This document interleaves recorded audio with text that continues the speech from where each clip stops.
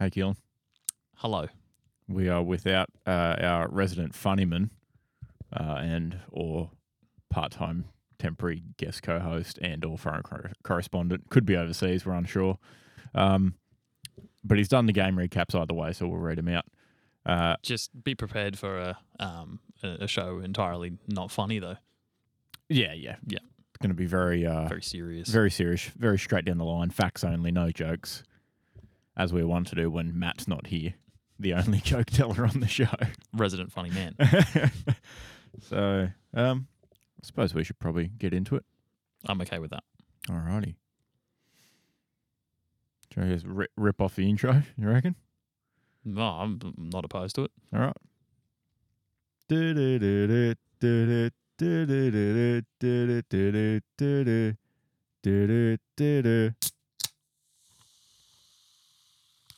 Ooh-wee. Very nice sizzle. What's going on, everyone? We're here with episode number 63 of the Stormin The Beach podcast, talking about all things great and garbage from our sports viewing this week. What's going on, fellas? Oh, yeah, not much. Not a lot. Oh, yeah, pretty good, thank you, Isaac. I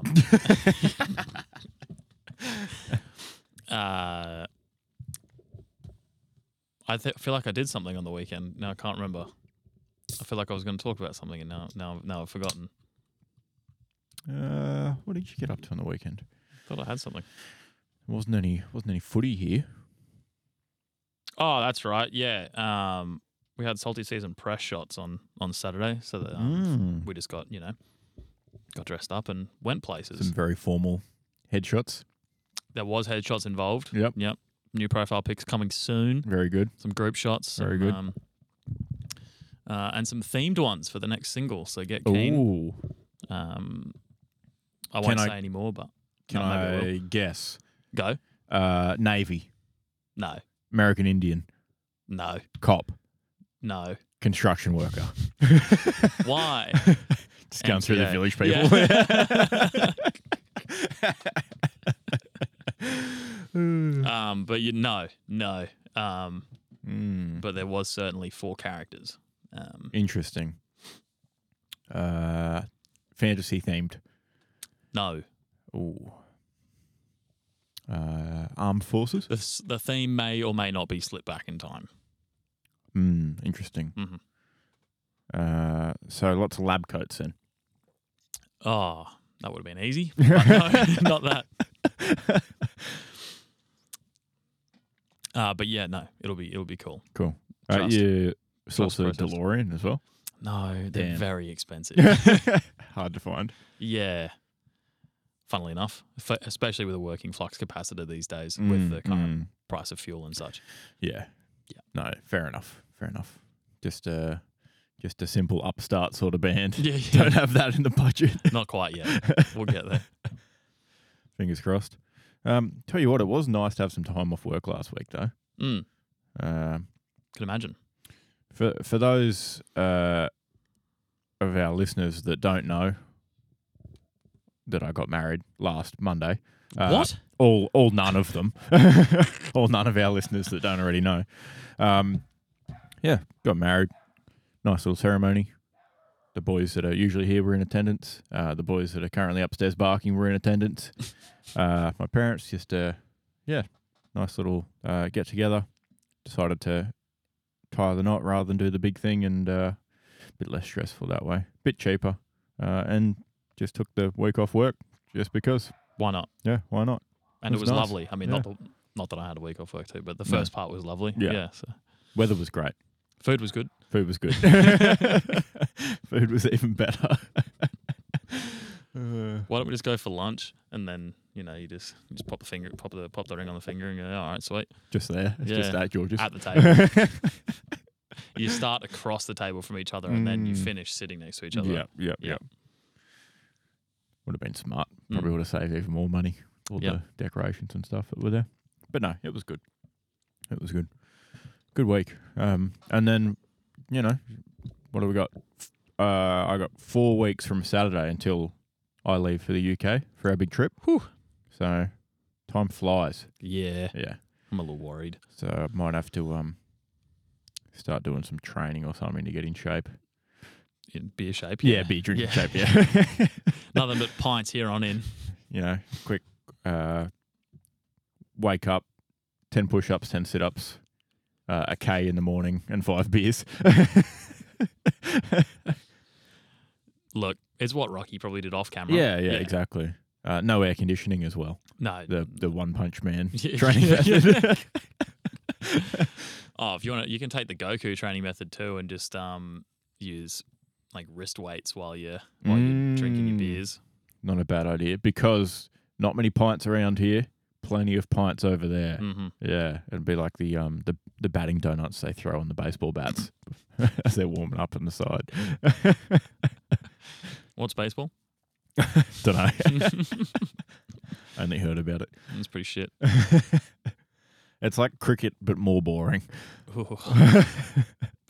Somehow pops up in my YouTube shorts Really? more often than it has any meaning to actually do. Yeah. So I keep getting how to put pine tar on your baseball bat vibes. Yeah, and I'm like, why I have seen that fuck one. is this there? Yep. But I have learnt the best method is to put the pine tar above where you're going to hold. And then you can grab it with your glove. Just before you enough. take your shot. Yeah. See? The more you know. The more you know. I've been getting fed gold prospecting. I on get that YouTube. too. Yeah, I don't understand. I understand don't know. a lot now, but I also I don't know how why. it got on my feed, but there's one guy that I really enjoy watching, so now I'm into that, I guess, which is cool. I saw one the other day where they put looks kind of like a conveyor belt, but it's just like a bunch of it's just a big piece of metal and it funnels the water through, and then all the gold sits to the bottom, and it's just much more efficient than panning. It seems. Yeah, you've seen it. Yep. Absolutely. I think everyone probably has at this point. Too. Probably. Yeah. Probably. But at least it's that kind of shit and not just like people dancing to music. Yeah, I'm learning something. Yeah. Definitely. And it's not like Discovery Channel Gold Rush. Just like dog shit, somewhat reality TV where they go and, throw a handful of gold out in a field at some point and then they go find it again. Yeah. All right, shall we get on with our first segment, unofficially sponsored Insert Butcher Here, Butcher of the Week? Yep. Now, I've got a nomination. Maddie's put one in here for us as well. Have you got anything? I'd like to nominate Matt's immune system. Fair nomination. Yep. Matt, how do you feel about that? Yep, see? I'm still not convinced he's actually sick, given he played basketball yesterday. But there is some sort of sporting event on that he really wanted to watch and wanted to push the podcast earlier for. What could that be? Still not here. I believe there's no footy on until Friday. No, the AFL mid-season rookie draft's on tonight. 7 p.m. Yeah. Mm-hmm. It'd be that. Hawthorn has 2 picks. 3rd and 13th. Oh, nice. I've already researched it. Yeah. Pretty good. Semi-ready to open it up mid-show. See which John Newcomb we can pick up this year. Yeah. That would be handy. Another one of them. Another one. I've got a nomination for Channel 9 footy journalism, just as a whole. Footy on 9 tweeted out yesterday. On Monday night, it was reported on Footy Classified that Patrick Cripps and Sam Doherty stayed at a hotel separate to the one used by the rest of the team while in Sydney on Friday night. This was wrong. We've spoken to Patrick and apologised. So it turns out they're just making up stuff. Yeah. Gotta love journalistic integrity. I definitely didn't reference this later. Excellent. And Patty just fucking called him out on it. Just straight up. Love to see it. Good for him too, because I think the insinuation was that he doesn't want to be at the club anymore and is not a locker room guy. Yep. But he doesn't give me that vibe. I don't like Carlton, but he doesn't give me that vibe. No way. You watch, him play 2 games and you're like, yeah, club guy. Yeah, exactly. I mean, he's stuck it out long enough there. Yeah, they've been shit for long enough. So. If he wanted out, he would have just pulled a Tom Lynch and left to a club that was in the see you later. So, well, not quite the same, because I guess the Suns were just not good, whereas Carlton have been just not quite good enough. Like, true. Not just flat out bad. Of not good. Yeah. Mm-hmm. Just outside what they needed to be. Just outside off stump. Just enough to keep keep people guessing. Finals? Keep them hopeful for long enough and Too then many disappointed. hopes and dreams, yeah. Yeah, exactly.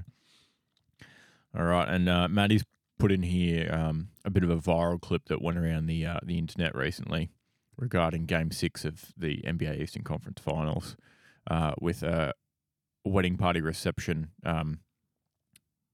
in the caption, celebrating the Miami Heat win after Game 6. They're all there at the reception watching on their phones and smaller screens. The final shot from Boston miss. They then dropped all the phones and they were, as Matt has put here, attending Nick Cannon's Wildin' Out TV show. Is it? MTV's Wildin' Out. Yeah. Oh, yeah. Isn't Nick Cannon the host? Yeah. Oh. Okay. Running around, waving giant Miami flags, etc. Obviously didn't see the putback shot after the initial miss. Amongst the top social media comments was, how do we tell them? I mean, don't skip ahead, but at least they were right in the end. Spoilers. It's all good. Boston got Game 8. Yeah, they're coming. Yeah.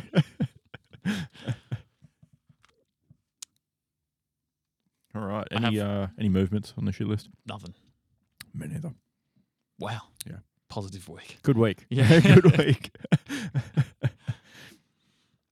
All right. I suppose we should get into our round 11 recap time on. Kind of rude not to.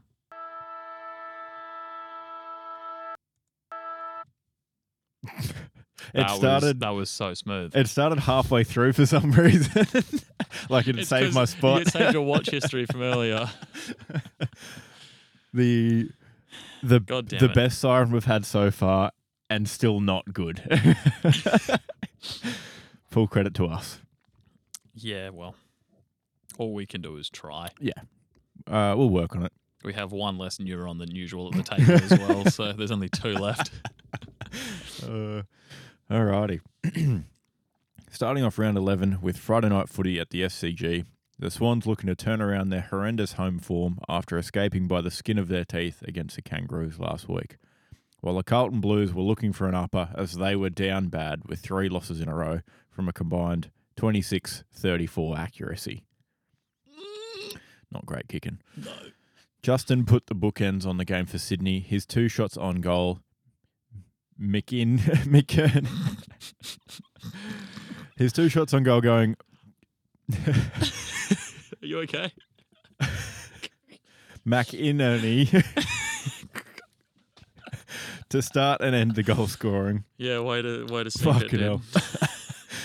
Hayden was clearly brushing up on his goal kicking, finishing his shots for a McLean 2 goals straight on either side of quarter time. And capitalising on some slick Swans ball movement, Sam Wicks had the scoreboard alight with his his 2 first half goals. Fucking hell, in shambles. While Jesse was the only Blues player making the most of their shots on goal, Mott lapping up 2 goals straight, while the 2 big guns are not MK and Kerr know they need to do better after combining for 1 goal 6. Attempting to walsh off some of the Blues stink, Sam contributed a goal with his 31 disposals, and Jake Lloyd transitioned the ball from the back to the future forwards 35 times, while Carlton should have paid attention to the weather warnings, Chad pouring in 2 majors on top of 29 disposals. Thanks to some abysmal goal kicking, the Swans gliding to their first home win in the past 4 matches, the Blues now further down in the dumps of the ladder with 4 losses in a row. Sydney Swans 11-11-77 defeated Carlton Blues 6-15-51. If you were to tell me that, Sydney would have such bad home form at the end of last season, excuse me, mate. Pretty much. Good to see them back in form at home, perhaps. Yeah, very much a close one up until Carlton realised they couldn't kick straight.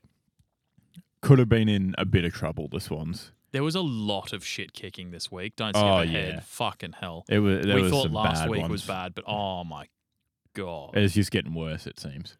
Yeah, Teams desperately need the bye. Yeah, there's some...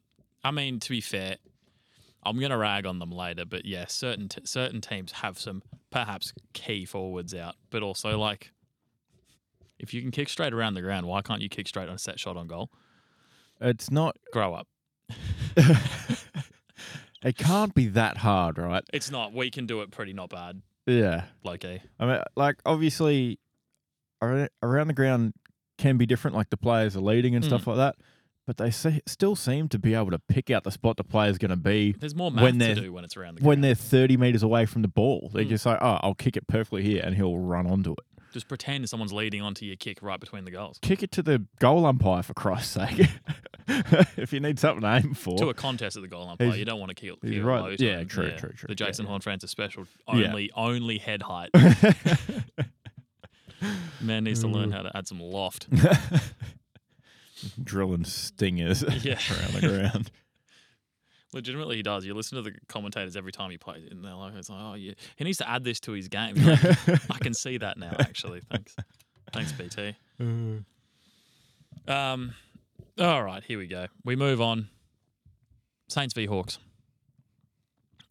In a surprise to perhaps literally everyone, the match between St Kilda and Hawthorn on Saturday was a hell of a contest. Mostly thanks to the Hawthorn midfield. Oh my word, what a midfield. Absolutely immense against the Saints. 68 more disposals, 15 more inside 50s, and won the contested ball more by 14. Listen carefully because these are names to remember. Newcomb, Day, Nash, Moore, and Warple. They all played well against the midfield of a team that had won 7 games and only lost 3 prior to meeting the Hawks. And while we're talking about standout statistics, James Sicily. Holy shit. What a game. Absolute rock. 43 disposals. 10 more than his previous best. Off air, I mentioned I had corrected a lot of AFL stats. Mm-hmm. That was one of them. They had him at 42. Something about it. There's always 1 or 2 stats that are a bit dodge. 21 of those 43 disposals were intercept possessions, integral in keeping the Saints at bay, and then 11 score involvements back the other way to help the Hawks stay on top with 628 metres gained. Was he just lobbing torps from the back 50 up forward? Not torps, but there was just like sending them. There was definitely some movement off his boot. Yeah. But yeah, all right, enough stats. Sorry with the numbers. To really hit you hard there. Sometimes footy isn't about the stats. It's about the intangibles. As any high school coach will tell you, intangibles are important. They're things that build character, keep the team mentally in the game. Things like communication and camaraderie on the field. All right, back to James Sicily. Max King had just taken the flop of his life after James Blank retaliated to King pushing him in the chest by simply pushing King back in the chest. Allegedly a clear 50-metre penalty because the lesser of the King twins loves a flop. Just Google Max King flop. Tons of results. Which I found out, obviously, because I was trying to find this clip again. Sicily's... Yeah, all right. Sorry, I won't skip ahead. Anyway, of course... everyone was giving him shit as he walked up to take his free shot on goal. Sicily, in particular, though, was having none of it and floored him with a good old-fashioned hip and shoulder straight into the chest, which, given how much of a soot King is, must have broken his ribcage right open. I love, and I've emphasised love, to see this attitude because ultimately King was fine, like bruised ego maybe. Yeah. Absolutely. But it shows character and fight from a captain who's just seen one of, the younger defenders on his team just get absolutely the piss taken out of him for fucking nothing. Keep it up. Honestly, keep it up. Thank you. I'm not quite team # bring back the biff, but more of this borderline biff is good. I'm okay with that. Made him earn it big time. What was already a guaranteed, straight in front shot on goal. What are you going to do? Give him another 50? Well, they did. Put the man on the mark in the grandstand. They moved him a little bit further up, would you believe? Just a touch. Because, basically it was on the goal line. Already, so, exactly. Yeah, but loved it. Yeah. I've just scrolled accidentally, so I've just lost my spot in this fucking essay of a recap. Here we go. We skip ahead after halftime. Unfortunately, it was all the Saints scoring.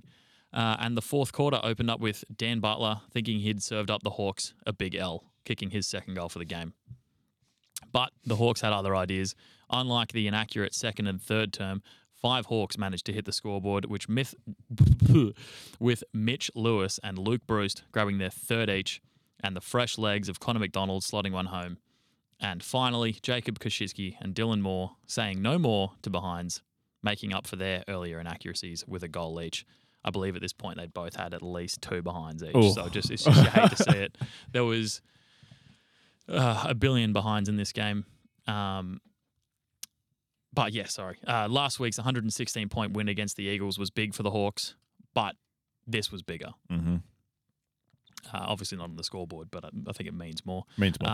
Saints 12-6-78. Hawks 12-16-88. Could have been huge. Yeah, could have been. But yeah, that midfield, the whole midfield had a game. Yeah. Newcomb had 31 disposals with 9 clearances. Day, 30 disposals, 597 metres gained. Nashi is a weapon. 27 disposals, 5 tackles. Moore, 31 disposals, 9 marks. And Warple, 24 and 6 clearances. Decent outing. Yeah. Well done. Yeah, I love it. I was looking at the averages for the St Kilda midfield, and they were all well below average. I was like, oh. Yep. Good to see. I mean, for me. But Alrighty. On to the first one of Matt's recaps that he's done up kindly for us. All thoughts are his own. This will be fun. I've just seen one word in here that... Oh, he's put that incorrectness in there twice. Fixed it in the other spot, but here's what it is. We asked him if anyone in particular should have read these recaps, and giving a very quick skim, I think he's written this as me. There's a few things near the end that are very much. Yeah. All right, sorry. I'll give him my best crack. Yeah, please. Melbourne vs Frere. With Sir Doug Nicholls' round still in full force, 'tis the season to celebrate and give recognition where it's due. Of course, I'm referring to the International Telecommunication Union, otherwise known as the ITU, who in the 1920s created the phonetic alphabet. Phone companies and AFL, truly a partnership for the ages. This fucking guy. What is wrong with him? When I said he wrote it as me, I meant the later stuff. You'll figure it out, not this shit. Optus's Fremantle Dockers donned a new jersey to celebrate the Noongar people of the Wagyup to commemorate the special round. The jersey highlights the history of the rainbow serpent who battled a giant croc and bit its tail off to block the Swan River and stopping the saltwater from coming in, thus forming the first dock in Western Australia, Nature's Dock.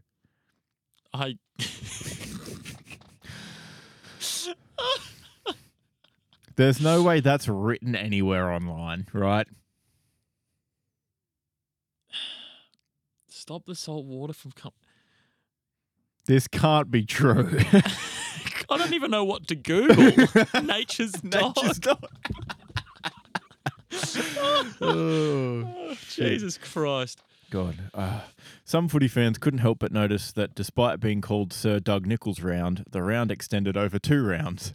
I can only imagine this is a ploy by Big AFL to appease the Aboriginal people in a desperate attempt to stop them forming their own proud Indigenous super team featuring the Rioli family and co. and based out of the Northern Territory. English football team Liverpool's home stadium in Anfield is sometimes referred to as a fortress. The Lions' Gabatoir certainly has an edge. Heck, even the GC Suns up north don't skip ahead. Well, a full Indigenous team playing out of the Northern Territory at TIO Stadium, another telecommunications network, kind of saucy. One can only imagine a team based in Northern Australian climate would dominate anyone at home, especially the puny, warm-blooded VFL teams that the league loves so much. Imagine Goku and Vegeta in the hyperbolic time chamber. That's the NT Serpents coming at you. You wouldn't believe it after this brain cell reducing rant, but an AFL game also occurred, and it was a ripper of a match. Final score, Nam versus Wagyu up.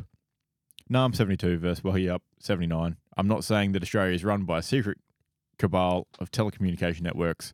I'm not saying it. Stormin The Beach proudly supports all major networks and their subsidiaries, but just think about it.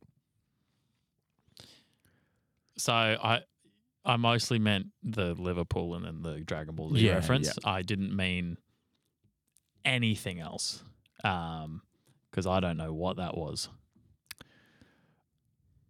I don't really know. Glad you read that. I honestly don't know if he could have got much more incorrect. How much did he talk about the actual two teams playing? Not a lot. Yeah, not much. I don't mind the name NT Serpents, given that's all right. Given the whole snake thing in the most of their like origin stories. Yeah, I could get around it. Not bad at all. I love that I just said origin stories instead of like fucking. I mean, origin of the world, not superhero origin of the Rioli family or something. But their creation stories. That's much better. Thank you. English is tough. But yeah, I enjoy that he didn't reference at all that this game was played in Melbourne at the MCG. I had no idea. You said Optus's Fremantle Dockers. I know. They were playing at Optus. I don't think Freo are even sponsored individually by Optus. No, they wouldn't be. No, I don't think so. Doesn't make any sense. How will they have any money to sponsor a team as well as a stadium? Exactly. But credit to the Dockers. Melbourne or Nam kicking 10-12, 72 to Fremantle while you're up. Dockers 12-7, 79. Kick your goals. Simple as that. 3 more shots on goal, you lose by 7 points. Ooh, ironically, given that it was, Sir Doug Nicholls' round and Matt's thing was mostly about Indigenous populations. One of the major sponsors of Fremantle is Woodside Energy. Interesting. Who don't particularly care about what they destroy. So, do with that what you will. But yeah, no, I can't see Optus on this list. I think it was essentially what I was looking for. So. No. Oh, one of their silver partners is Telstra. So. Oh, well, there you go. There you go. Take that brief fact check as just a kind of overall fact check for any of Matt's recaps. Oh, definitely. Big J vibes. Now, I know that absolutely no one in our comp tipped Freo. And, that's not surprising against Melbourne at the MCG. Yeah, but, no. A tough Saturday so far for the comp. You were the only person that tipped Hawthorn. Yeah, what a surprise. No one tipped Melbourne, and I won't skip ahead to the next game because someone would have tipped Melbourne. Everyone tipped Melbourne. Sorry, everyone tipped that game incorrectly. Yes, no one tipped Freo. Sorry. Yeah. And I'll let you cover the next one. Are you saying perhaps there was an upset this game too? Maybe. Don't skip ahead. At the forever under construction GM HBA Stadium, we saw a gallant grapple between Geelong and the Giants. A game that was all about the G-Man, Toby Green, and his 200th appearance. That's tough to say. 200th. Yeah, not a word I would like saying. Yeah, well, here we are. We seem to completely glaze over that it was Toby's 200th game in the preview on last week's episode. So apology to any Toby Flog Green fans out there. Yeah, totally should have recognised that and just put the house on him for a bunch of stuff responsibly. Don't skip ahead. But maybe instead of hyping up Sidebottom's 300th, we should have been putting houses on Toby Green. Yeah, see, I had it written first. But okay. The Giant kicked 4 goals in the first half to help GWS to a 17-point lead at halftime. A margin that was assisted by their efficiency from stoppages. They hit from the stoppage 10 times over the course of the game, scoring 7-3 from that route. Thanks in part to Kieran Briggs in only his 11th game. He logged 34 hitouts, 8 clearances, 5 tackles, and a goal for his efforts.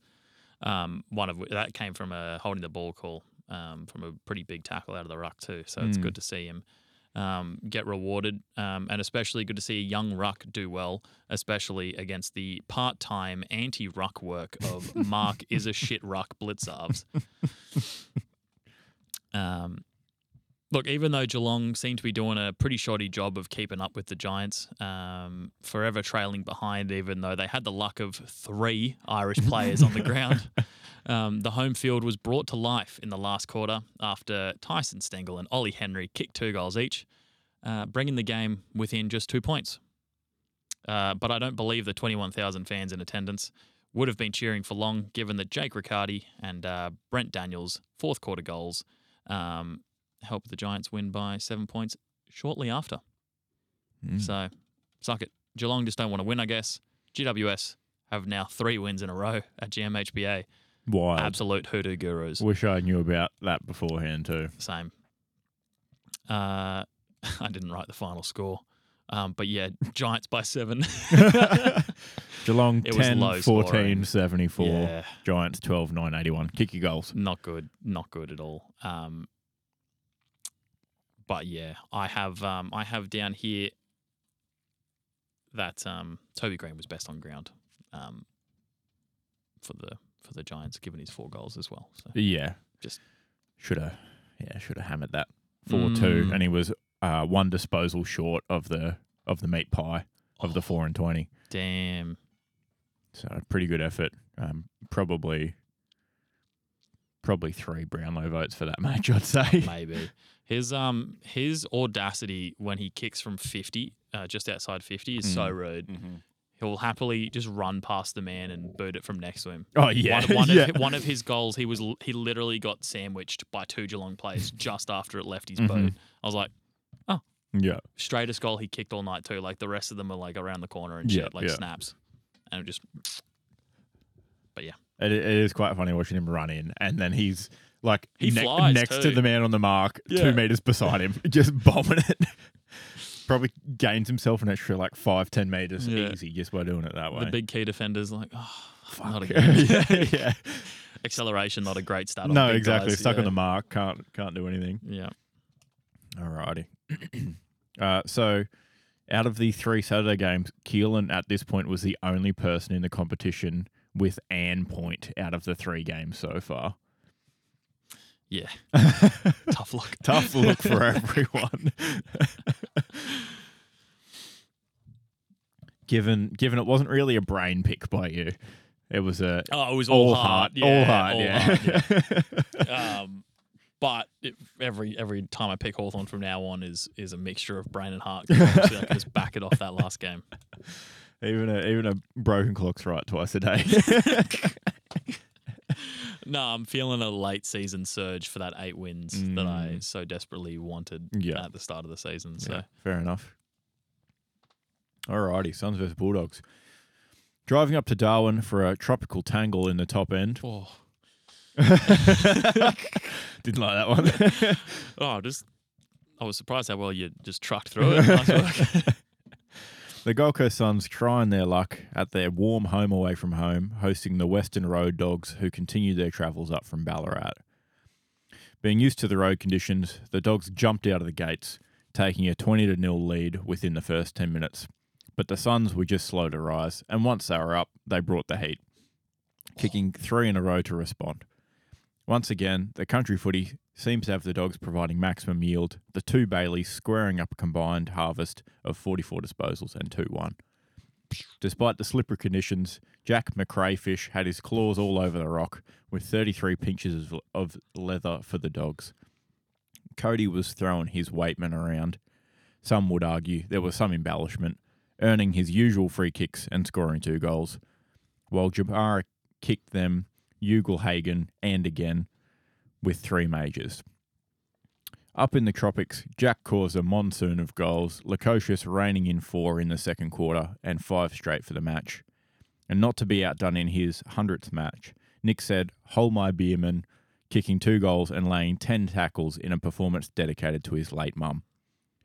While getting stuck into the hard yakka in the middle for the Suns, Matt Trowell dug out 16 clearances amongst his 29 disposals and even managed to sow a seed between the big sticks during his 50th outing.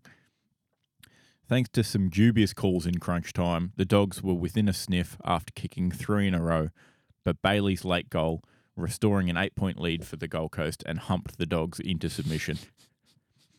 The dewy conditions played into Stewie's hands, and the Suns setting themselves up for a good time in Darwin, hanging on for a 7-point victory. Gold Coast Suns 13-6-84 defeated Western Bulldogs 11-11-77. Yeah, love your work. Oh, man. This game was intense. After a bad start, I was like, oh, it's going to be a long way back from here. And they made it a good first quarter. And by the end, I was ropeable. Sam had set up a group chat for a family in the UK for when we go over it, just to have something there to plan stuff out. And they were talking about, travel details and stuff like that. And there was a message in there for me saying, she didn't know any of the details. Isaac will send them through. And I looked at it and it was like the fourth quarter. I'm like, I'm going to deal with this afterwards. Not today. And with those bullshit calls, probably the worst 50-metre penalty we've seen all season, where Ben Ainsworth just sort of ran into the mark and stood on what he thought was the mark, and then immediately got called for 50 metres. Bulldogs kicked a goal from that one. Classic. Cody Waitman throws himself into a Suns player's arm. Free kick goal. Well, And yeah. I was ropeable. Well, obviously, player safety is paramount. Oh, definitely. And the internet was alight with, this is legitimate match fixing at this point. But yeah, luckily the Suns hung on. Otherwise, there would have been more calls for robbery, as we saw at the bank last season from Melbourne and their umpires that they supplied. But yeah, big VFL. Yeah, big VFL at it once again. Managed to get the win, and I sent a message to the now in-law family saying, luckily for everyone, my football team won. Here's the details. What football team do they support? I don't know. It would be football. If they're over there, sure. I know Sam's granddad goes for Tottenham. Or his grandparents go for Tottenham. Not great. I don't know about the others. I don't know if they're big sports people. Yeah, okay. As much. I'd have to ask. But yeah, there was Twitter was going off, including me. How many tweets, Isaac? Good question. Oh. It was at least 3. So the line's 3. I know that much. I'm taking the over.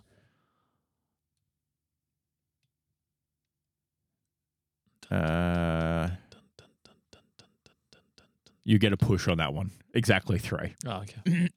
Wow. First one, the AFL's darling Bulldogs are outstanding. It's amazing how good you can be when the umpires don't call anything. #VFL. Second tweet, I bet the umps can't wait for their flight back to Footscray immediately after the game. And third one, you'd think Waitman's palms would be tanned given the amount of times he throws his arms up in the air.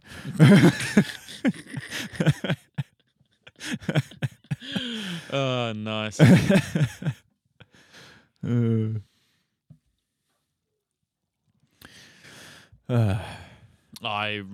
I'm really glad you've signed yourself up to read Matt's next recap. It's a shocker. I think this is the I don't know if it's a shocker content-wise, but it's definitely a shocker length-wise. It's huge. This is going to be the things Matt hasn't heard before. Yeah, the Big J one for sure, I imagine. Yeah, he did say the Essendon game was Big J. Yep. Alrighty, West Coast versus Essendon. The Essendon Bombers, trouble on the tarmac. A Stormin The Beach article. The Essendon Bombers may be currently in the top 8. However, not everything in the club is as it seems. Beneath the Bombers' seemingly smooth tarmac lies an infrastructural disaster waiting to happen. The gooey, liquid bitumen that holds the asphalt together is melting away before Brad Scott's very own eyes. Head coach Brad Scott, or the Bradster as he likes to be called, or should I say, as he's known at the local Melbourne bordellos, has debuted as the Bombers' new head coach for the 2023 season. The season started out strong with the once-grounded Birds cleared to air, soaring majestically above the Melbourne city skyline. After a quick 1-2 punch, the red and black forces were sitting high and mighty, but behind the clouds a storm was brewing. Disaster 35,000 feet above the ground. April 25th, Samuel Draper, who loves a goal, alongside Jake Stringer, flew into GMHBA Stadium to take on the Cats. The duo were tasked with kicking some goals and bringing home the chip for General Bradley, a routine exercise for the club. According to intel from Big AFL, Samuel Draper is one of, if not the greatest goal-kicking artist of all time, and again, loves a goal. The opposition's intel proved too good for Essendon, and the Bombers were shut down. Over the coming weeks, the club lost in Geelong, Adelaide and Brisbane, with Brad's desire to be the number one son and overtake his brother Chris slipping through his fingers. The subsequent losses began to drive him to madness. Brad Scott's reputation.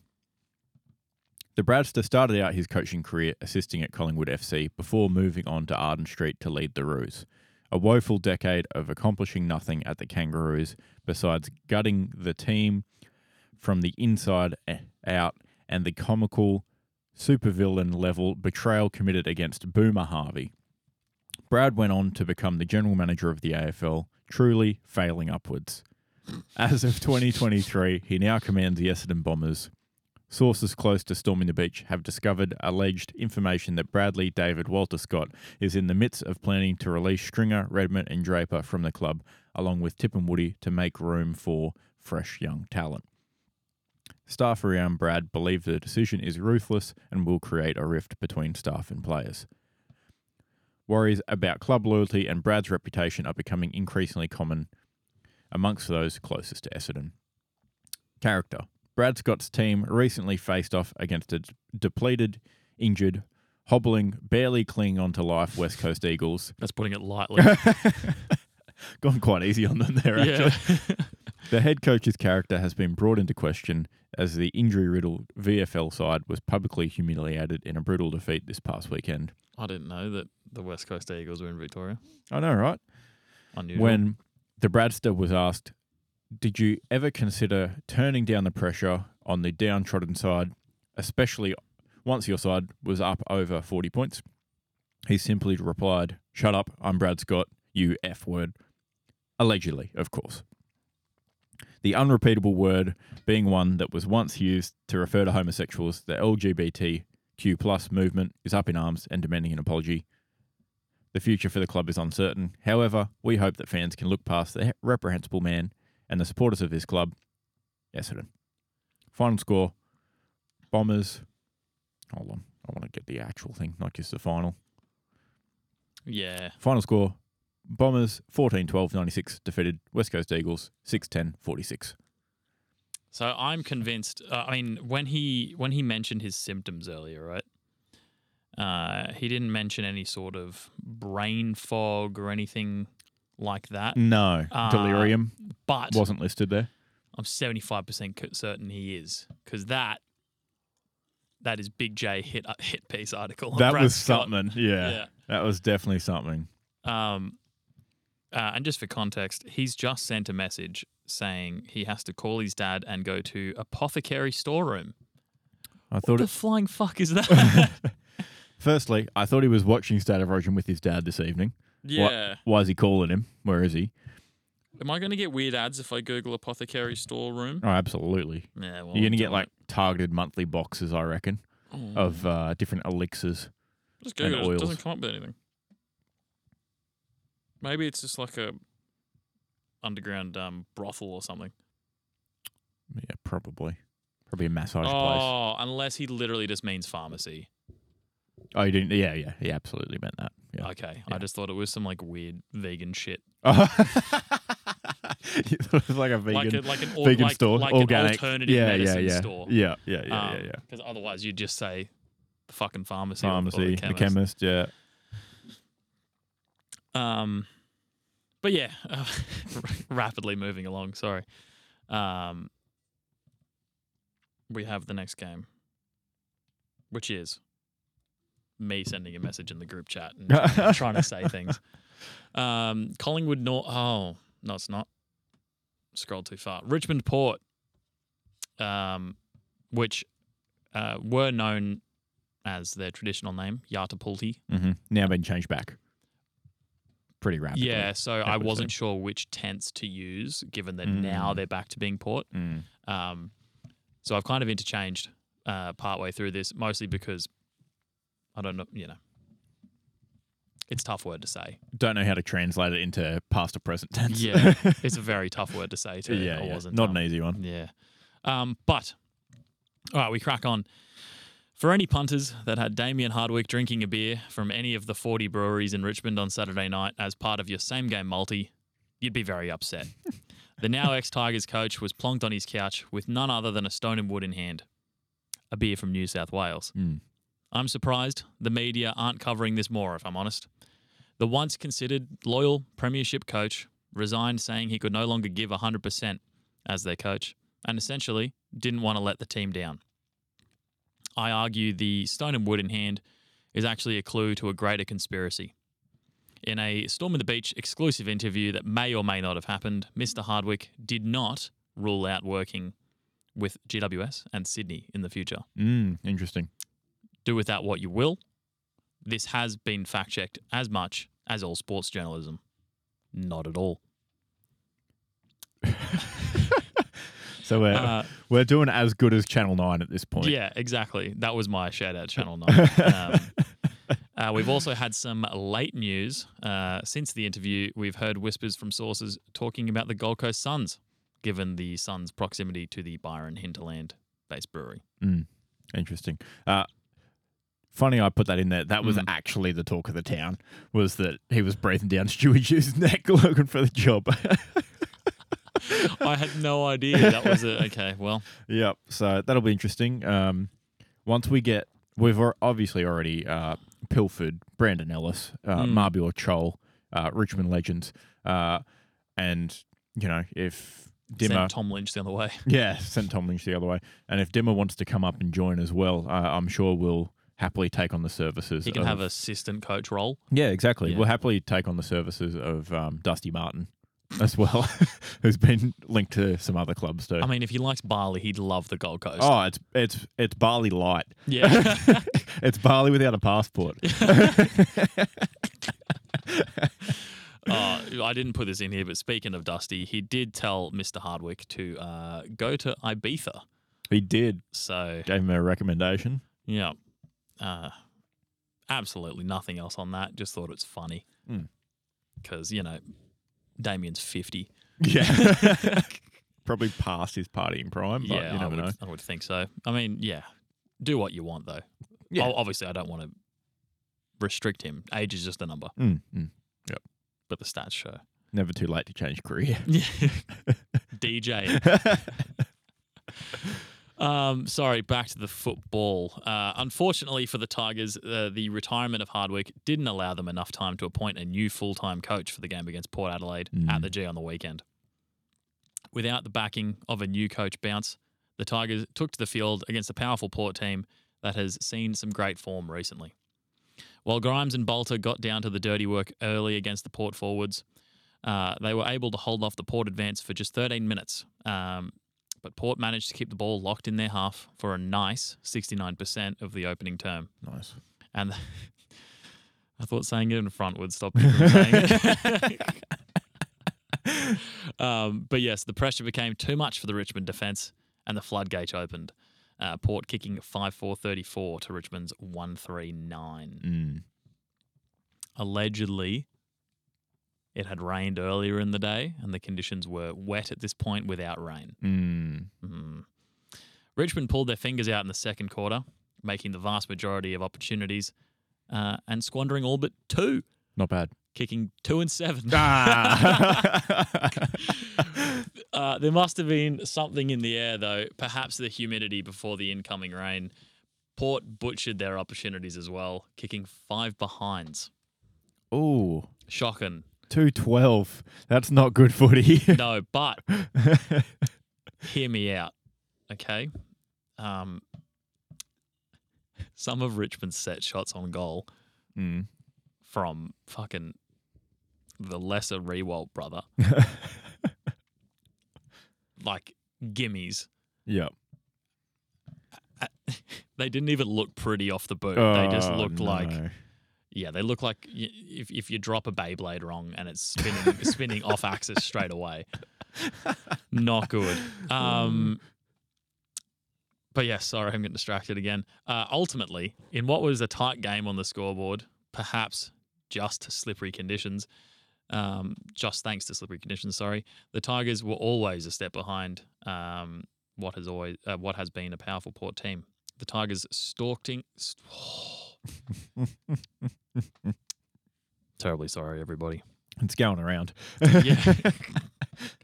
The Tigers stalking, but never pouncing on their prey, and they fall victim themselves. Richmond 9-13-67. Yartapulti 10-17-77.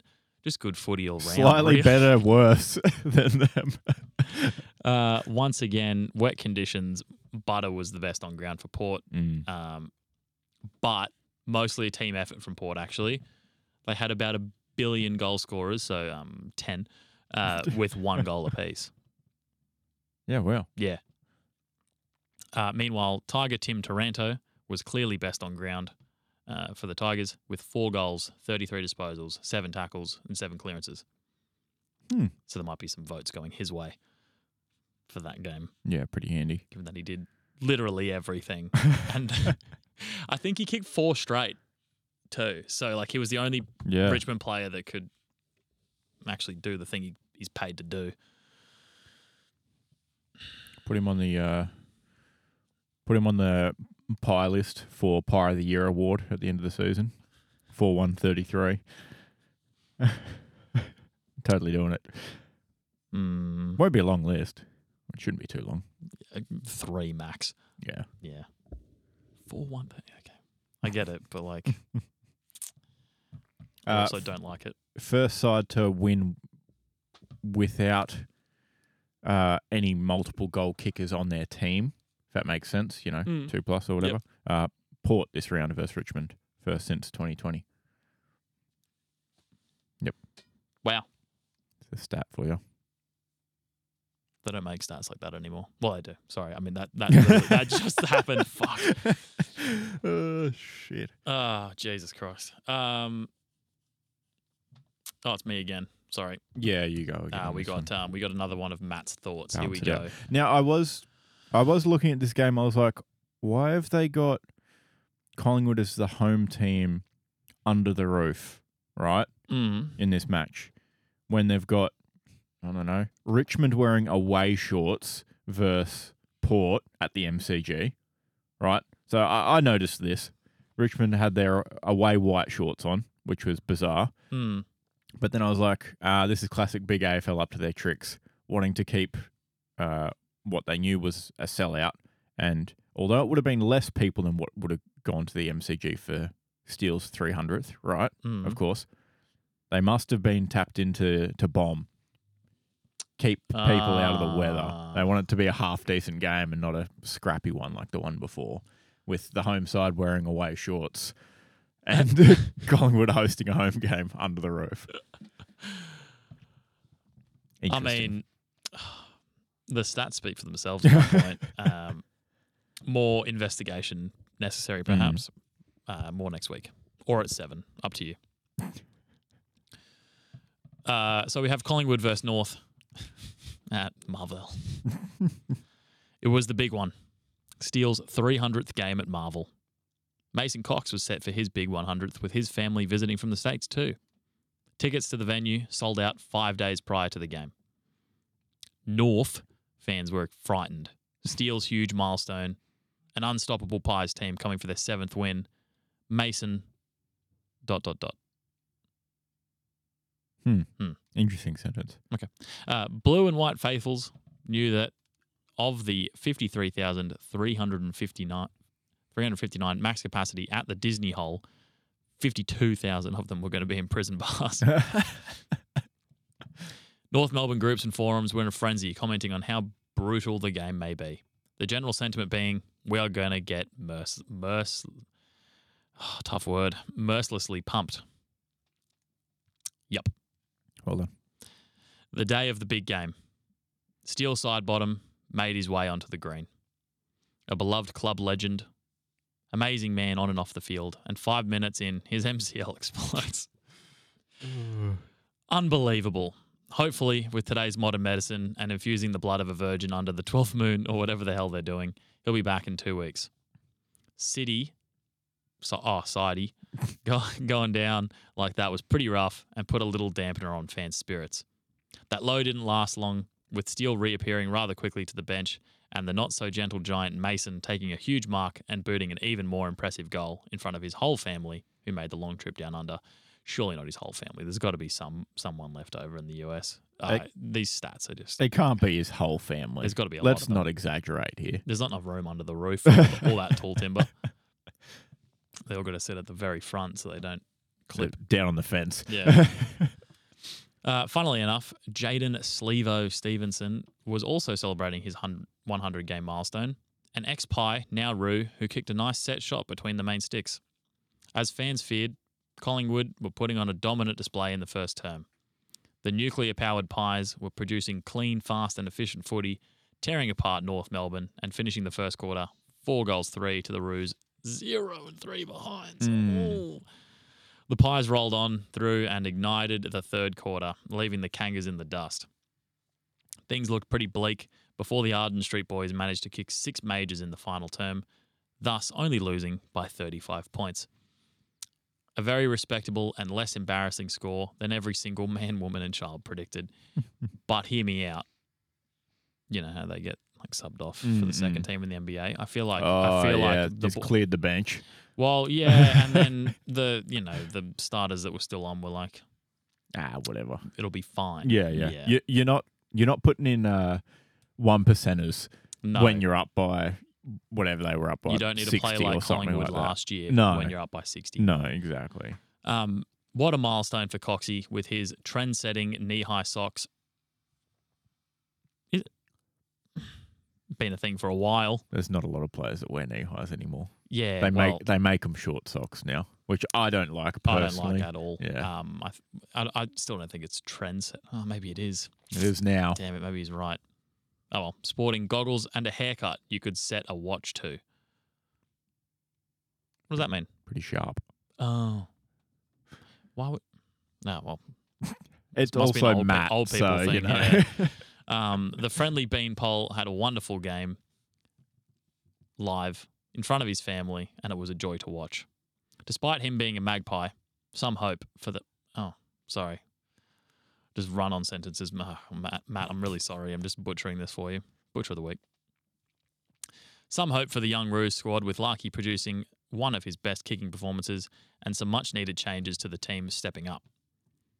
In the end, the Pies easily take their 7th consecutive win and roll on. Final score, something 105, North, something 70. 16-9, 105, 10-10, 70. Thank you. Pies to be without side bottom for at least 6 weeks. Mm-hmm. Only a sprain to the MCL, though. MCL sprain. Didn't explode, luckily. Yeah. Although, based on Matt's assessment, he would have been back 3 times sooner if it had exploded. Not just been a sprain.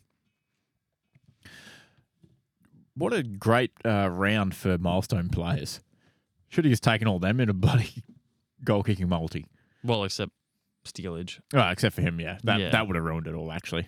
That's exactly what the bookies would have wanted you to do. Stop playing into their games. Yeah. No, fair enough. All right, let's finish this round off so we can then get Matty on the blower. Oh, spoilers.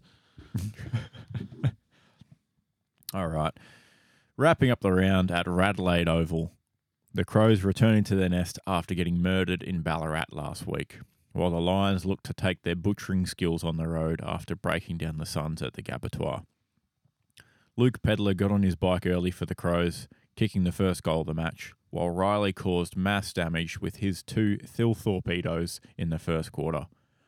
From the middle, Jordan opened all the doors on Adelaide's attacking options, distributing it 32 times, while Keys was able to open himself up 28 times and kicking a goal from 3 shots. For the Lions, Josh Dunkleyed the ball into his glass of milk 29 times on his way to 7 score involvements. And Tex Walker was caught in a shootout with Charlie Cameron. The Crows' valiant ranger quick drawing 3 straight shots on target, but he was bested by Cameron, who fired off 4 of his own. However, the Texans' shots weren't the only damage dealt to the Lions. A combination of goals from the Crows' forward line militia had the Big Cats bleeding out. The Crows using their murder of 9 individual goal kickers to bloody the Lions. Adelaide Crows 14-11-95 defeated Brisbane Lions 10-18-78. Kick your goals. That is the secret this week. I don't know if there's that many goal kicking consultants around. No. If there was, there's not anymore. No. And you might be in high demand. I think so. Pretty inaccurate, as you alluded to. Guide the ball onto the foot. Simple. Just guide it down. Don't toss it.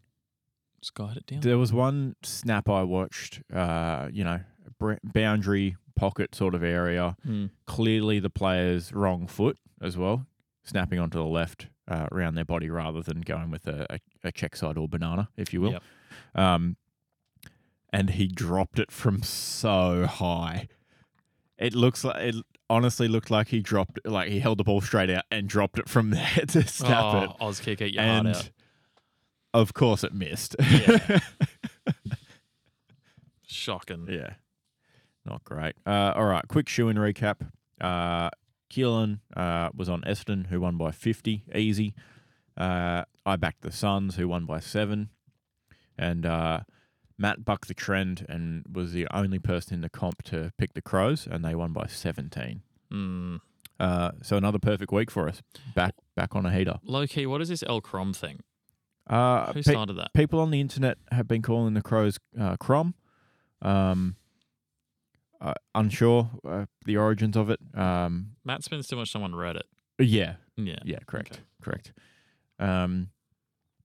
Now, of note, I think, and in Keelan's favour, was me saying that I had picked 3 St Kilda games correctly in a row, picking St Kilda, who then go on to lose to Hawthorn. You're welcome. I really appreciate it. That's why I was kind of quiet. Yeah, when I picked St Kilda, so I didn't want to, make you change your mind. Yeah. So. Fair enough. All right, shoe in leaderboard. Matt 10, I'm on 8, Keelan's on 6. So pretty tight actually. With a bit to go. Not really down the bottom here. Yeah. Not looking good for me. All right. I don't want to drink it. We are going to get Maddie on the line and run through our tips. Oh, I don't know if we should because international phone call rates. What if we do you reckon he has data over there? Wherever he is? Hopefully he's on Wi-Fi. Yeah. Yeah, Facebook call. Not data roaming. Yeah, no. All right. I'll give him a buzz. Oh, I wonder if he's got the technology to answer this. We'll see. I'll start off low and turn him off if need be. Oh, I can do that. Wrong one. Fuck. No, that's the right one. In before he doesn't answer because he's off to the apothecary, as he said. Dickhead. Maybe we should have done this off air. Possibly. Well. We did predict this. This is fun.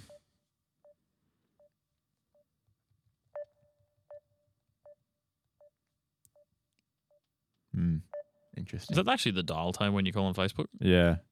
It's not. Are you just calling him or the pod? No, him. Nice. These nicknames Luigi. Yeah.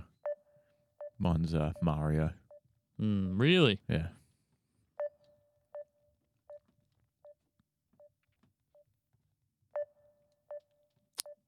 We could talk about baseball.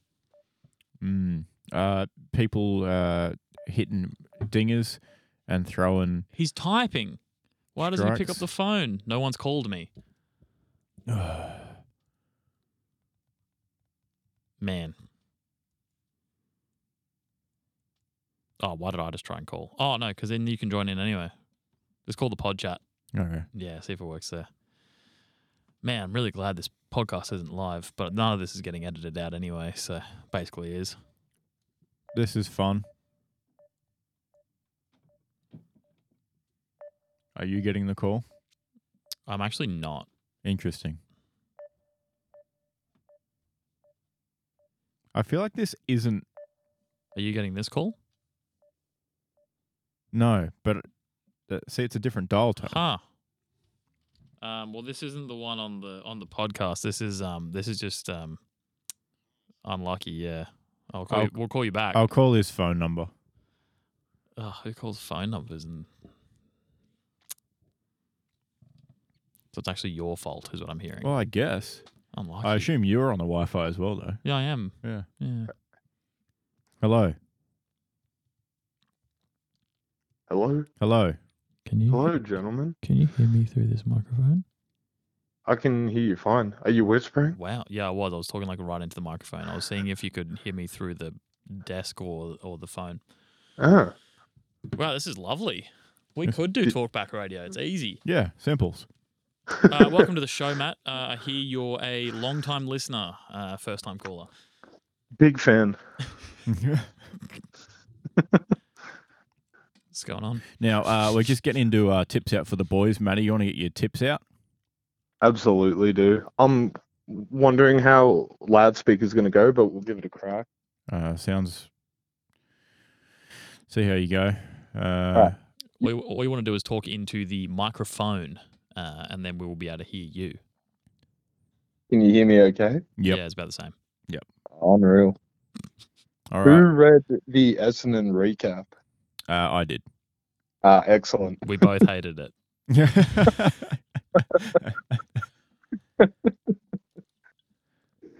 It's really unusual reading recaps you've had absolutely no prior reading of. Not It's, easy. yeah, it's tough, especially with different comedic rhythm. Sorry, comedic is in inverted commas there. But on a happier note, we'll get another listener this week because Matt will be tuning in just to hear the recaps. Oh, surely. Yeah. Be rude Oh, not how to. good. This guy. All right, Matty, who you got for Melbourne and Carlton at the G?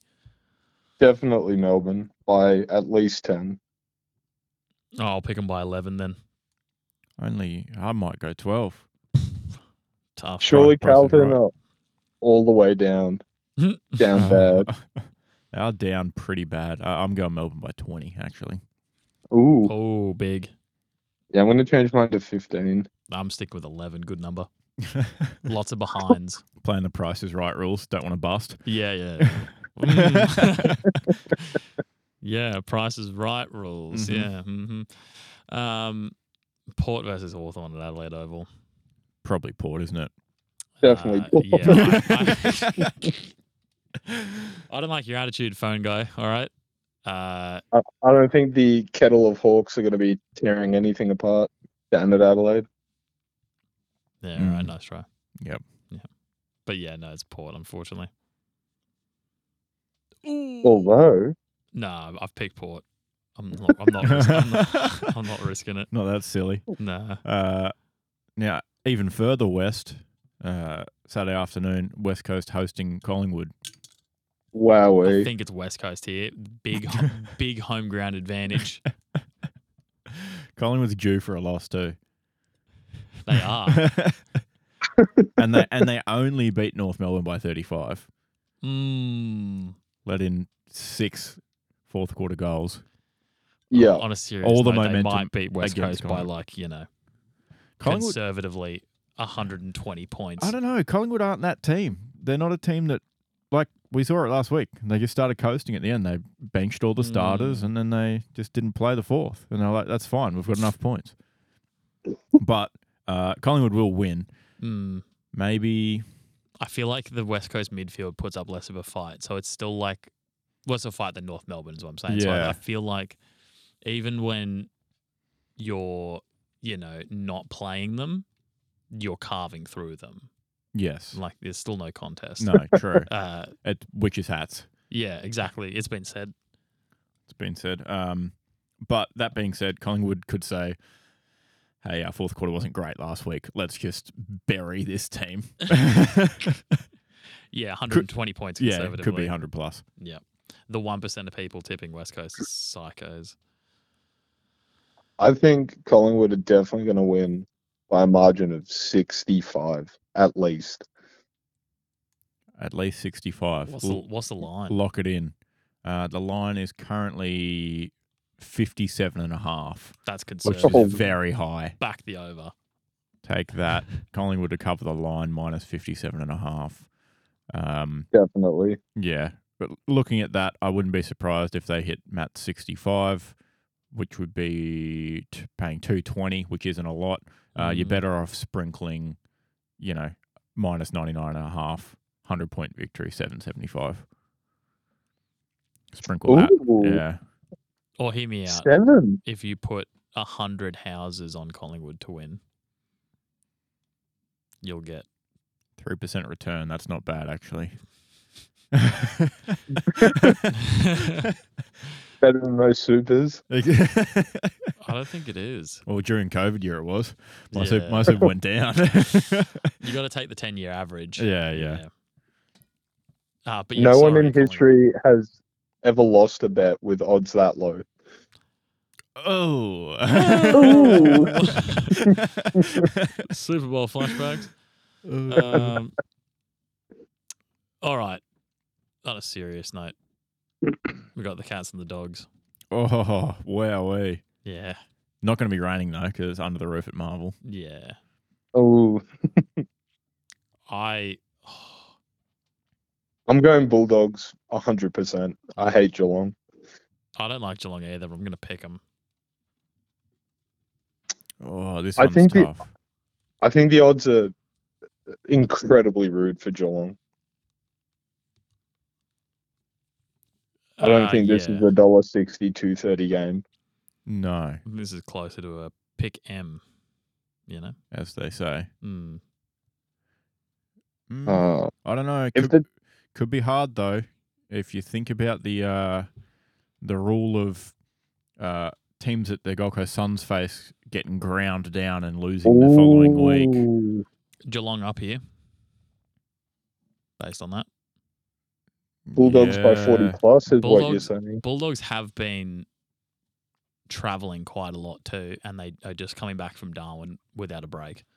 Exactly. That's not fun. They're going to need a lot of water to rehydrate. Whereas the Cats are making a ferry trip over from fucking GMHB. Oh, exactly, yeah. They're coming up on the bus and going back that same night. Yeah. Back in their own beds. Easy. But, West Coast, Suns beat them by 70. They lose by 116 the following week. Which team was that, sorry? The Hawks pumped them. There we go. Thank you. I just wanted to hear that. Brisbane obviously beat the Suns after a meltdown at the end. Brisbane lost last week. The stats line up. So, could be Geelong here. But I haven't seen much good out of Geelong recently, so I'm going to go the Dogs. If you got to pick an upsetty spaghetti this week, it's probably Geelong, so I'm going to pick them. They've got the talent there. They just haven't been clicking. And for some reason, I always mix them up. Chris Scott? It's Chris, isn't it? Yep. Yeah, for some reason, Chris Scott has been putting Sam De Koning up front with his fucking face mask on. And I think he just needs to, I don't know, do his job down the back instead. Yeah, surely. Radical is out injured down back for them, so I guess move him back to where he has played most of his football. And is pretty decent. And they only have, I don't know, 2 of the best tall forwards already in the competition. Yeah. Probably fine up there. I think they're okay. Yeah. But yeah, my upset is Geelong. Fair enough. Oh, a straight up pick 'em up at Darwin again with the Suns and the Crows. I think the Suns have proven that they can weather the heat up north. Oh, yeah. Yeah. 2 wins last year, gonna be 2 wins this year in Darwin. I think so. Yeah. I think it's Suns. It seems a bit silly to tip against them at this point. Red wine, not really a humid, filthy, hot weather drink. Mm-hmm. Adelaide's full of that shit. Exactly. Exactly. Not a great road team this season either. The Lions of last year. The Lions of the South. Yeah. So yeah, Suns. 2-4 on the road, the Crows so far. So yeah, I'm going Suns. Suns it is. All right, the G-men at Giant Stadium versus Richmond. The Tim Taranto revenge game. I'm going with the odds, but yeah, it is GWS because Richmond's stuck. Well, at least they sucked last week. Yeah, they're in bad form, and Toby Green's been playing well, really well. Yeah, and he'll happily create opportunities as well in that half space between the center and the goals and such. So he's not just waiting down there for the ball to come to him. No, he's getting in the mix. He's getting touches. So yeah, it's the G-men. I'm on the G-men for sure. The orange team. I'm going to back Tigerland as an upset. Oh, bold move, Cotton. We'll see if it pays off. All right, and final game. Marvellous. Very nice. The Bombers and North Melbourne. I'm surprised Matt didn't use this as his upset of the week. I don't know. Not with odds like that. Yeah, I don't know. I have little faith in North Melbourne, unfortunately. Take the emotional hedge. Fair enough. Essendon's not that good, but but we're still talking about North Melbourne here. We are also talking about Samuel Draper, greatest AFL big man to ever play the game. Loves a goal. Loves a goal. Loves a goal. It's like hearing religious people talk about their God, like, praise be unto him. Exactly. It's exactly the praise be unto him. That's a good meme. That's the next one coming. Sam Matt, Draper. You have approximately 24 hours to make and release that meme before this podcast goes live, and anyone on the internet can make that meme themselves. Oh, no, 100%. Christ-like Draper loves a goal. Praise be unto him. But yeah, I am going the Draper gang. I think I'm going to have to go the Bombers as well. Now, you know how they always have the questions at the end from Subway? Yep. What's yours? The best way to hold a sub. Oh, yeah, obviously they're all the same. One-handed pluck or the two-handed grab? Yeah, so my issue holding with it this side graphic on. is holding you're holding the foot and the head of the Subway sandwich instead of they've gone full stunner meal ad on the that's much better on the Subway. They've whoppered it. Yeah, they've whoppered it. I can only imagine the one-handed pluck is holding just a 6-inch. Can't imagine they've got the wrist strength to be holding a full foot long one-handed from one end. Yeah, no. Well, they always cut the sandwich too. So why is the whatever? Maybe I should request my there is footlongs to not be cut. There is a challenge. Like, you don't get anything out of it. It's just like bragging rights. Nice. Yeah, you get bragging rights if you can eat a whole meatball sub with all of the insides. Like, you can't skimp on lettuce and spinach and all that shit without spilling a single topping. Yep. It's tougher than it looks. I've done it once before. One hand as well, sorry. Yeah, one hand. Yeah. I don't believe you. Not for a second. Got him. Calling him out. All right, I guess we'll do it live on air. Yeah, sure. Without spilling even a single piece of the 1 millimeter by 1 millimeter shredded lettuce. Correct. If it's already off the sub when you pick up the first time. Yeah, you're probably better off moving it off the initial Subway wrapper just to make sure. Okay. If you're going for a Guinness World Record attempt, you want to make sure. Or eating over a plate or something. Yeah. No, okay. Once you say. Mm-hmm. He's tried many times, hundreds of times. Many years ago when I used to get 2 Subway footlong meatball subs for lunch. Oh. Then you graduated to just hoover down the first one. Banh mi. Didn't touch the side. Yeah, exactly. Fuck, I'd go banh mi right now. Yeah. So he does have the experience. Interesting. There's a similar challenge. It's eat a whole authentic Vietnamese banh mi without dropping a single bit of crispy baguette. Oh, no way. It's literally impossible. impossible. No one's done it. No one's done it ever. You would have to somehow fit the entire sandwich in your mouth in one bite. Or just have like the force of a fucking Dyson at sucking in Yeah. as you take the bite.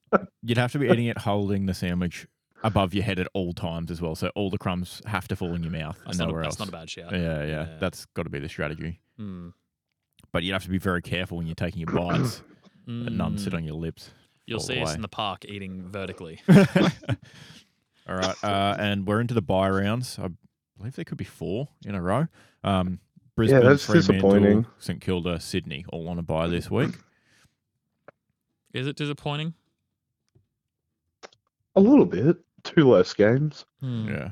So there is a few more teams on bye next week. So we'll have a few more and less games for the next 4 weeks. There's only 1 bye next week. Why are they doing this?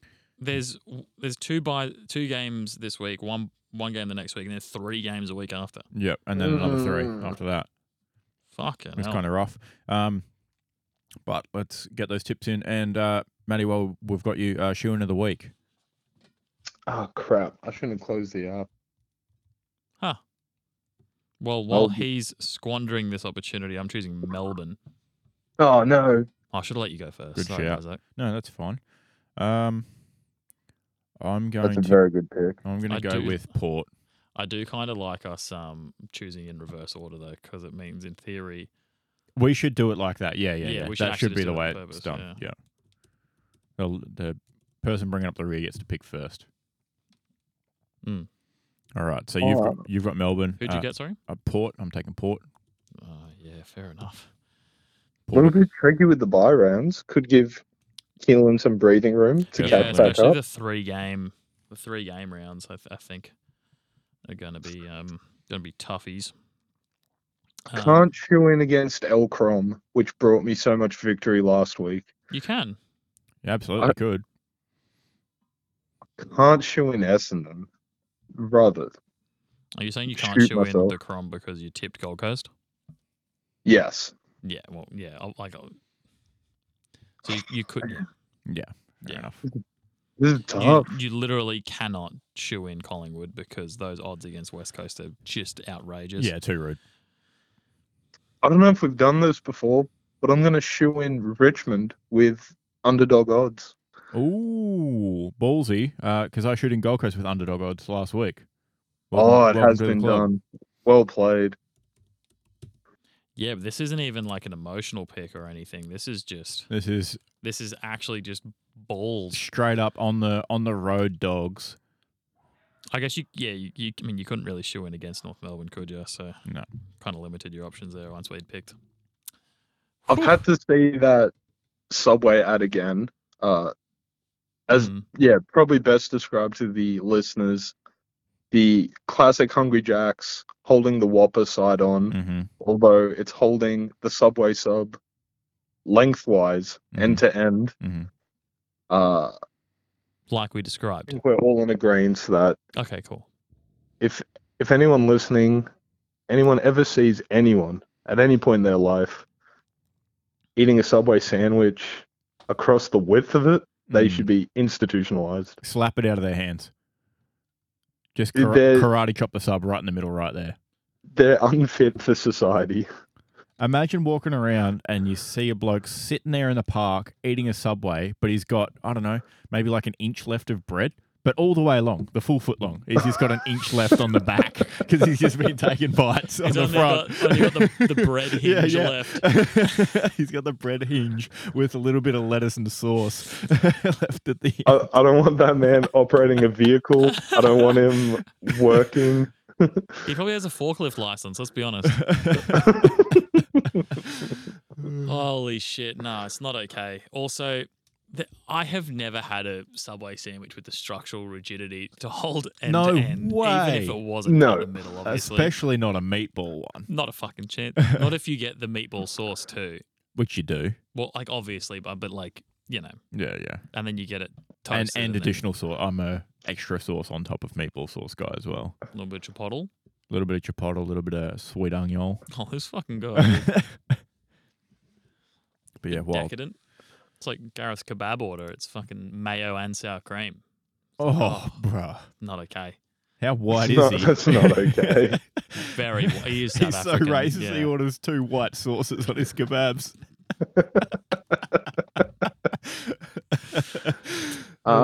Storming the submarine sandwich coming in. Interesting. I feel like storming the sub might just be a better. Nah. We'll have to do a Subway review and maybe a Jersey Mike's review while we're there. Where's the nearest Jersey Mike's? They closed down at Q Store. Oh well, I don't know then. I think they're literally all gone. I won one the other day, and We'll have to get one shipped in. Good. Storm the trip. Beaches. I'm okay with Subway submarine sandwich review. Wrap your ear holes around that. Maybe we can order 3 different sandwiches and then We can travel around Johnny randomize who eats which 6-inch. Yeah, possibly. That'd be fun. Yeah, that's not bad. You guys want to eat Subway this weekend? Could do. Oh, Matt might 3 be sick. Yeah. 3 different meatball subs. Cut it first. 3 different meatball subs. Only one of them has spinach. Oh man. All right, thank you, Matty. Oh, You're done. I love your work. Thanks for having me on the show. That's Big all right. fan. Enjoy State of Origin. We heard you've got tickets and just lining up for the gates right now. Yeah, Pretty quiet, I just wanted but to that is ask NRL for you. I just wanted to ask one question since I'm live on air. Go on. Is Keelan's head as big as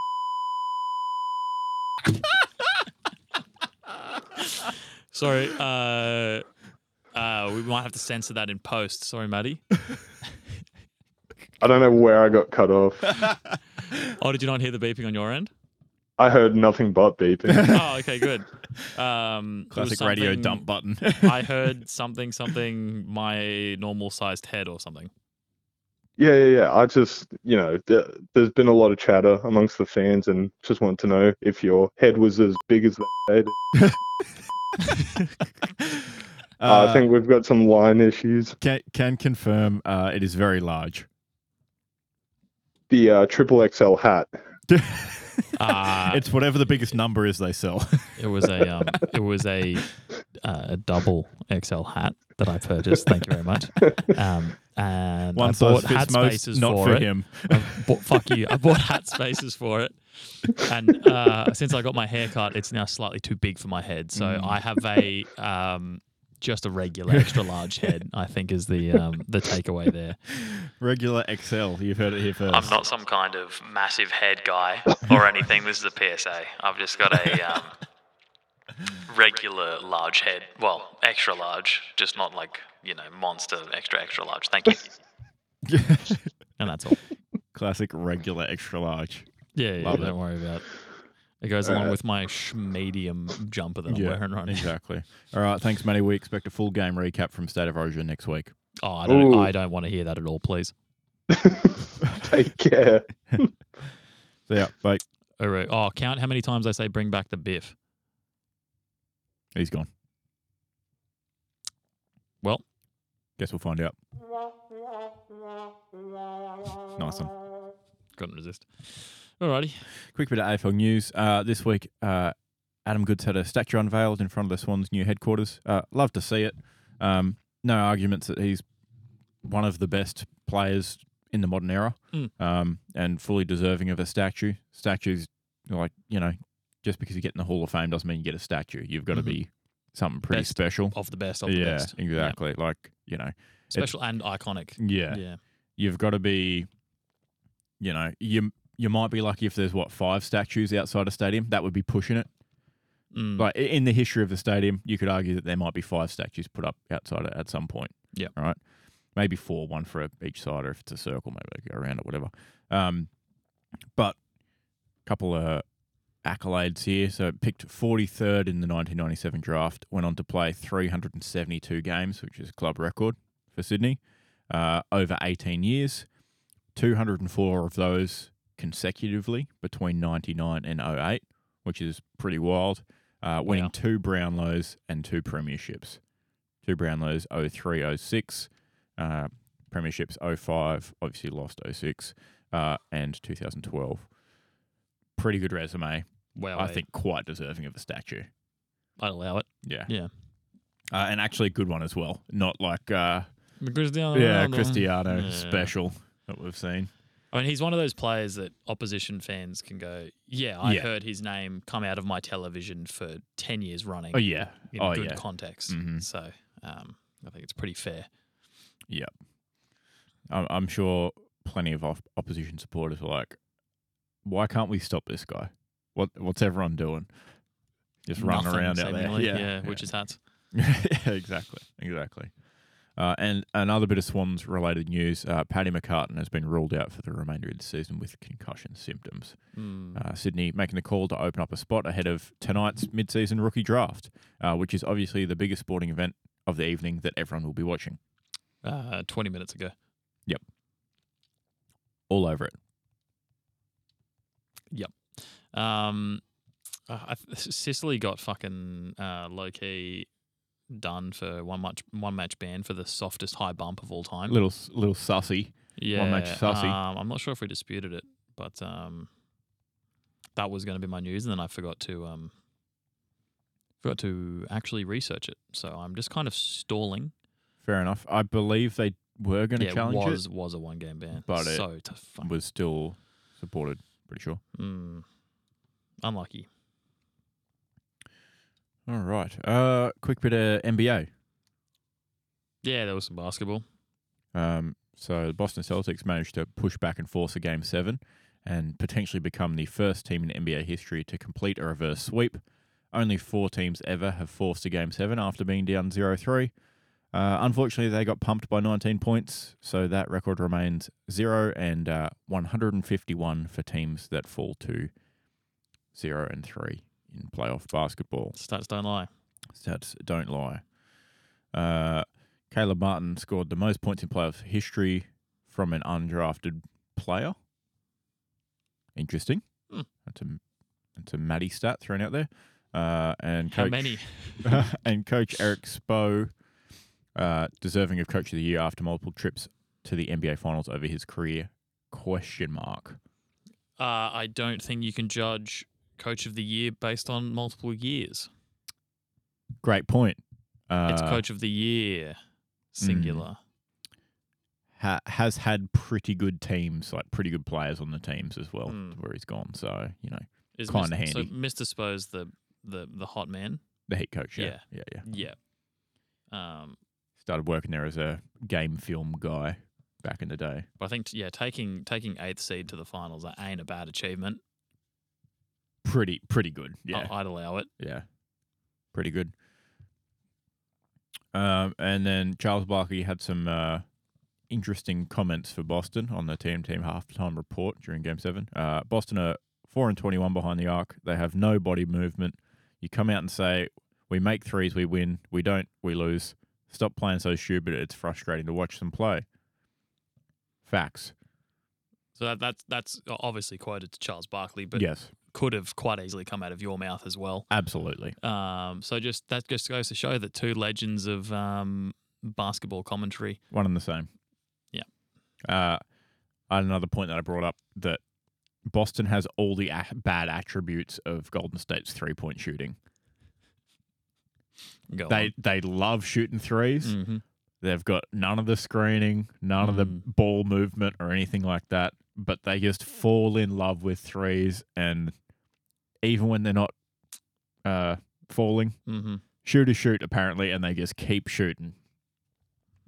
Doesn't make any sense because Tatum's got more in his bag. I mean, half the team has more in their bag. Exactly, yeah. Is it bad coaching?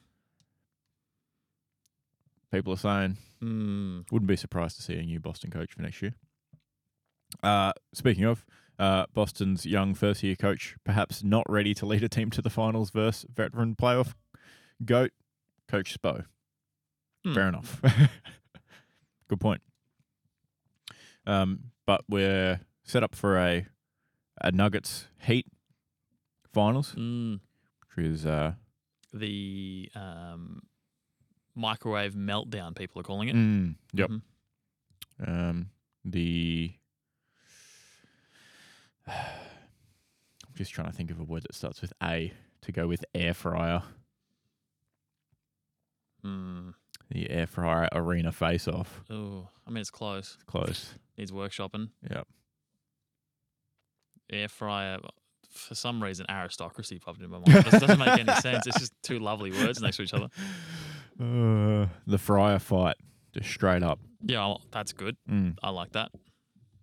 But it will be interesting to watch. I think the teams, I don't know. I think the bookies have Denver pretty strong favourite to win it all. Probably because of how we predicted it. How the bloody hell are they going to stop that big man? Pretty much, yeah, pretty much. And if they stop the big man, how are they going to stop everyone else? Because it takes two people to stop the big man. And Miami's a bit banged up with injuries now as well. Yeah. And the Nuggets have been resting for what seems like weeks at this point after sweeping the Lakers. So when does game 1 start then? Great question. Sunday or something? I'll look it up now. Monday? But yeah, put down Heat to win. Friday, actually. Whoa. Yeah. Man, I don't like their schedule at all, hey. But yeah, start Heat to win game 1 and then Denver to win the rest. Because obviously they got to warm back into it. Of course. After their rest rest. versus rust. Yeah. Yeah. The classic. So your prediction is Denver in 5 then? Yeah. But strictly only the Heat winning the very first game. Yeah. Game 1, series double. Gentleman's reverse sweep, if you will. Yeah. So Miami Heat to win game 1 and Nuggets to win the series. Doesn't need to be in 5, but that's $6. Or the finals exact order. Let me find your prediction here on the list. There's too many games in those ones. Have they got it here? Surely you could just put on any combination. You'd think. Maybe not. They've got I saw the reverse. As in Nuggets winning game 1 and Heat winning the rest. Yeah. What are the odds for that? $51. Go. Oh, actually, here it is. $19. Miami wins game 1. And then well, there you go. It's not financial advice, but it sure is something. Yeah. Do with that what you will. Maybe worth something. If I've nailed that, I might get into gambling. Oh, God. After Europe, though, I got to afford things over there first, like croissant. Yeah, look, of note, the NBA Finals exact order of just Denver sweeping is $5.40. So the bookies are putting that down as the most likely outcome out of all the outcomes. That's something. That's outrageous. Set to be a real interesting finals then, according to the bookkeepers. Yeah, apparently not. Money to be made. But if there's anything, if the East Conference Finals are anything to go by, just bet Miami Heat to win each game individually on those odds, and you'd be pretty good by now. What are the odds for them game 1? Game 1, $4.10 to win. There you go. For 124. Easy money. Just do that. And if they win one of the first 4 games, you're in the profit slightly. Cash. Laughing. And I suppose it'd almost be better if they lost the first one. And then the odds will only go up from there. Infinite money. Yeah. Glitch. Yeah.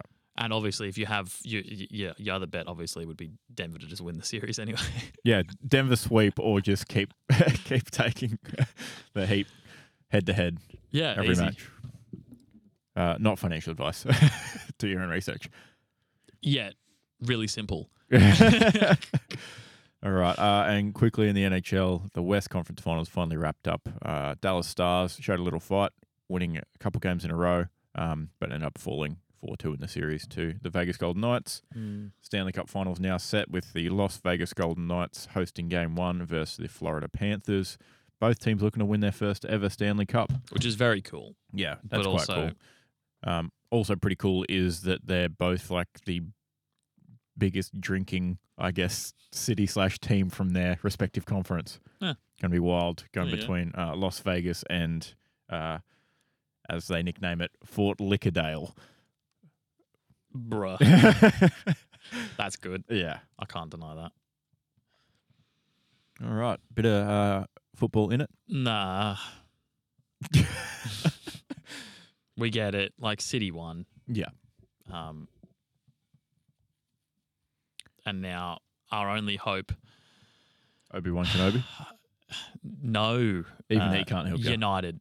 Our only hope are United to stop City from winning the treble. Yeah, Not beating them in the FA Cup. Certainly wouldn't put any sort of large asset on that happening. No. I mean, Inter Milan could also beat them in the Champions League final, but according to the bookies, it's extremely unlikely. Yes, correct. And we can't back that because it's not good for your future. Correct. So, I appreciate that. But the egg did predict the Miami. Yeah. Miami. Into Miami. Miami. It is a real team. Ay. So Liverpool just missing out on top-level European football, but still playing in Europe. At least it's not Conference League. At least it's not Conference League. That's Tottenham. true.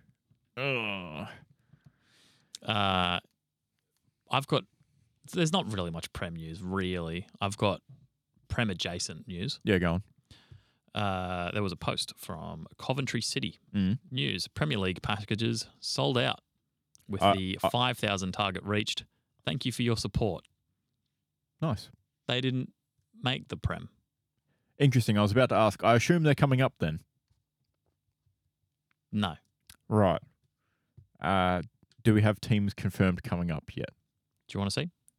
Stand by. Sure. Leicester, Leeds, and Southampton after final matches, I should have covered that. Yeah, all down, which is a bit of a surprise. So the three teams that came up for this season will remain. So full credit to them. I think full credit to Fulham finishing 10th. Yeah, I don't understand that. Weird. Unusual. Although Mitrovic was they got machine the one guy early. Yeah. Absolutely killing it.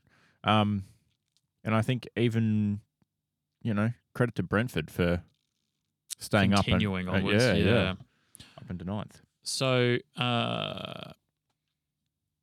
my little bit of news there, they had posted that before they went into the Championship playoff final. I see. Which ended 1-1. And went penalties 5-6 to Luton Town, who are now... due to not meeting any sort of Premier League regulations with their ground, probably looking for perhaps a project manager to, I don't know, overhaul their whole fucking system. They're going to need something. And probably going to be using that immediate Premier League bonus to, I don't know, buy the people's houses that live next to the ground so they can knock them over and make some room. I'd say so, because they certainly aren't moving the train line that's tucked in behind one of their stands. No. And speaking of train line, there was a joke. I'm not sure if it's real because I didn't fact check it because the post I watched didn't have the team name on it. But supposedly, or allegedly, the joke is Liverpool are facing a team in Europa League next year that has a train line running I've seen between the stand and the pitch. I couldn't find a team name or anything. I'm 100% sure it's probably not. No way that's true. It looked like the, local village football team. Had pretty good nice vista to the lovely vista. Yeah. Decent stands too. Decent stand, yeah. For a team that has maybe Conference League. For a team that has a steam engine running in front of it, so you probably can't see for, I don't know, a good 10 minutes. Once it's all good. It won't help past. the officiating anyway. So. Yeah, true. But yeah, so sorry, teams coming up. Luton Town. They were the top team that went to the playoff finals. So I guess the team that got the most points that didn't actually get automatically promoted won the thing, which is nice, Well, that's cool. They earned it through the whole season. Yep, nice. Automatic promotion was Burnley, which we covered about a decade ago because it's been a while, and Sheffield United, who love to bounce between them recently. Yep. So big time yo-yo club. Yeah, at least recently. Yep. Not very good in the Prem, so we'll see how they go again. No.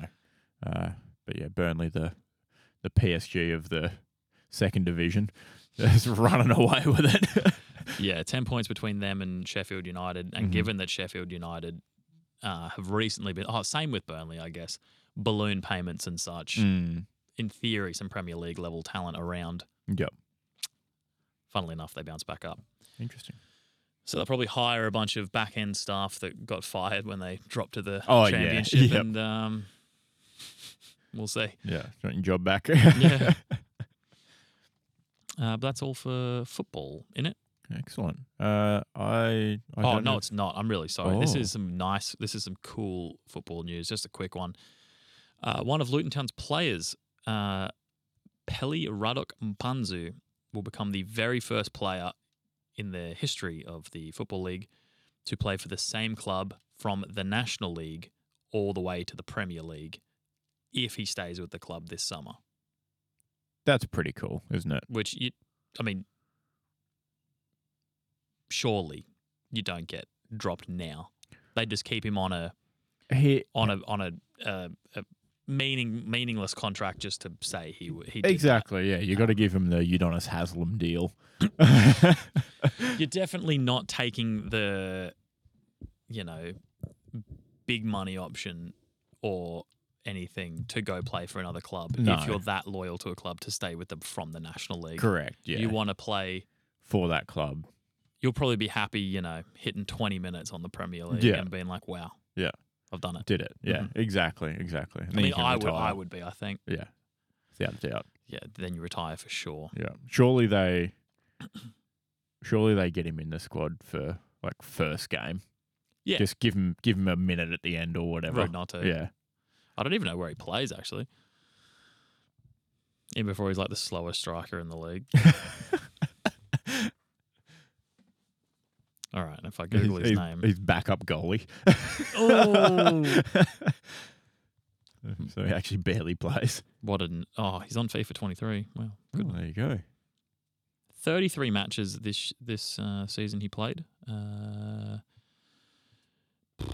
3 goals, 1 assist over the season. Ooh, not looking good. Nah, he's a midfielder. We're I was about to say that could be anywhere on the field. 3 goals and an assist. Yeah, so he played 33 matches, so I guess he's a pretty integral part of the team. Yeah, he's got some match fitness at least. So we'll allow it. Mm-hmm. Hopefully it happens. Yeah. And then we can applaud him once more. Yeah. All right, beautiful. Anything else? Not from me. Anything from you, Maddie?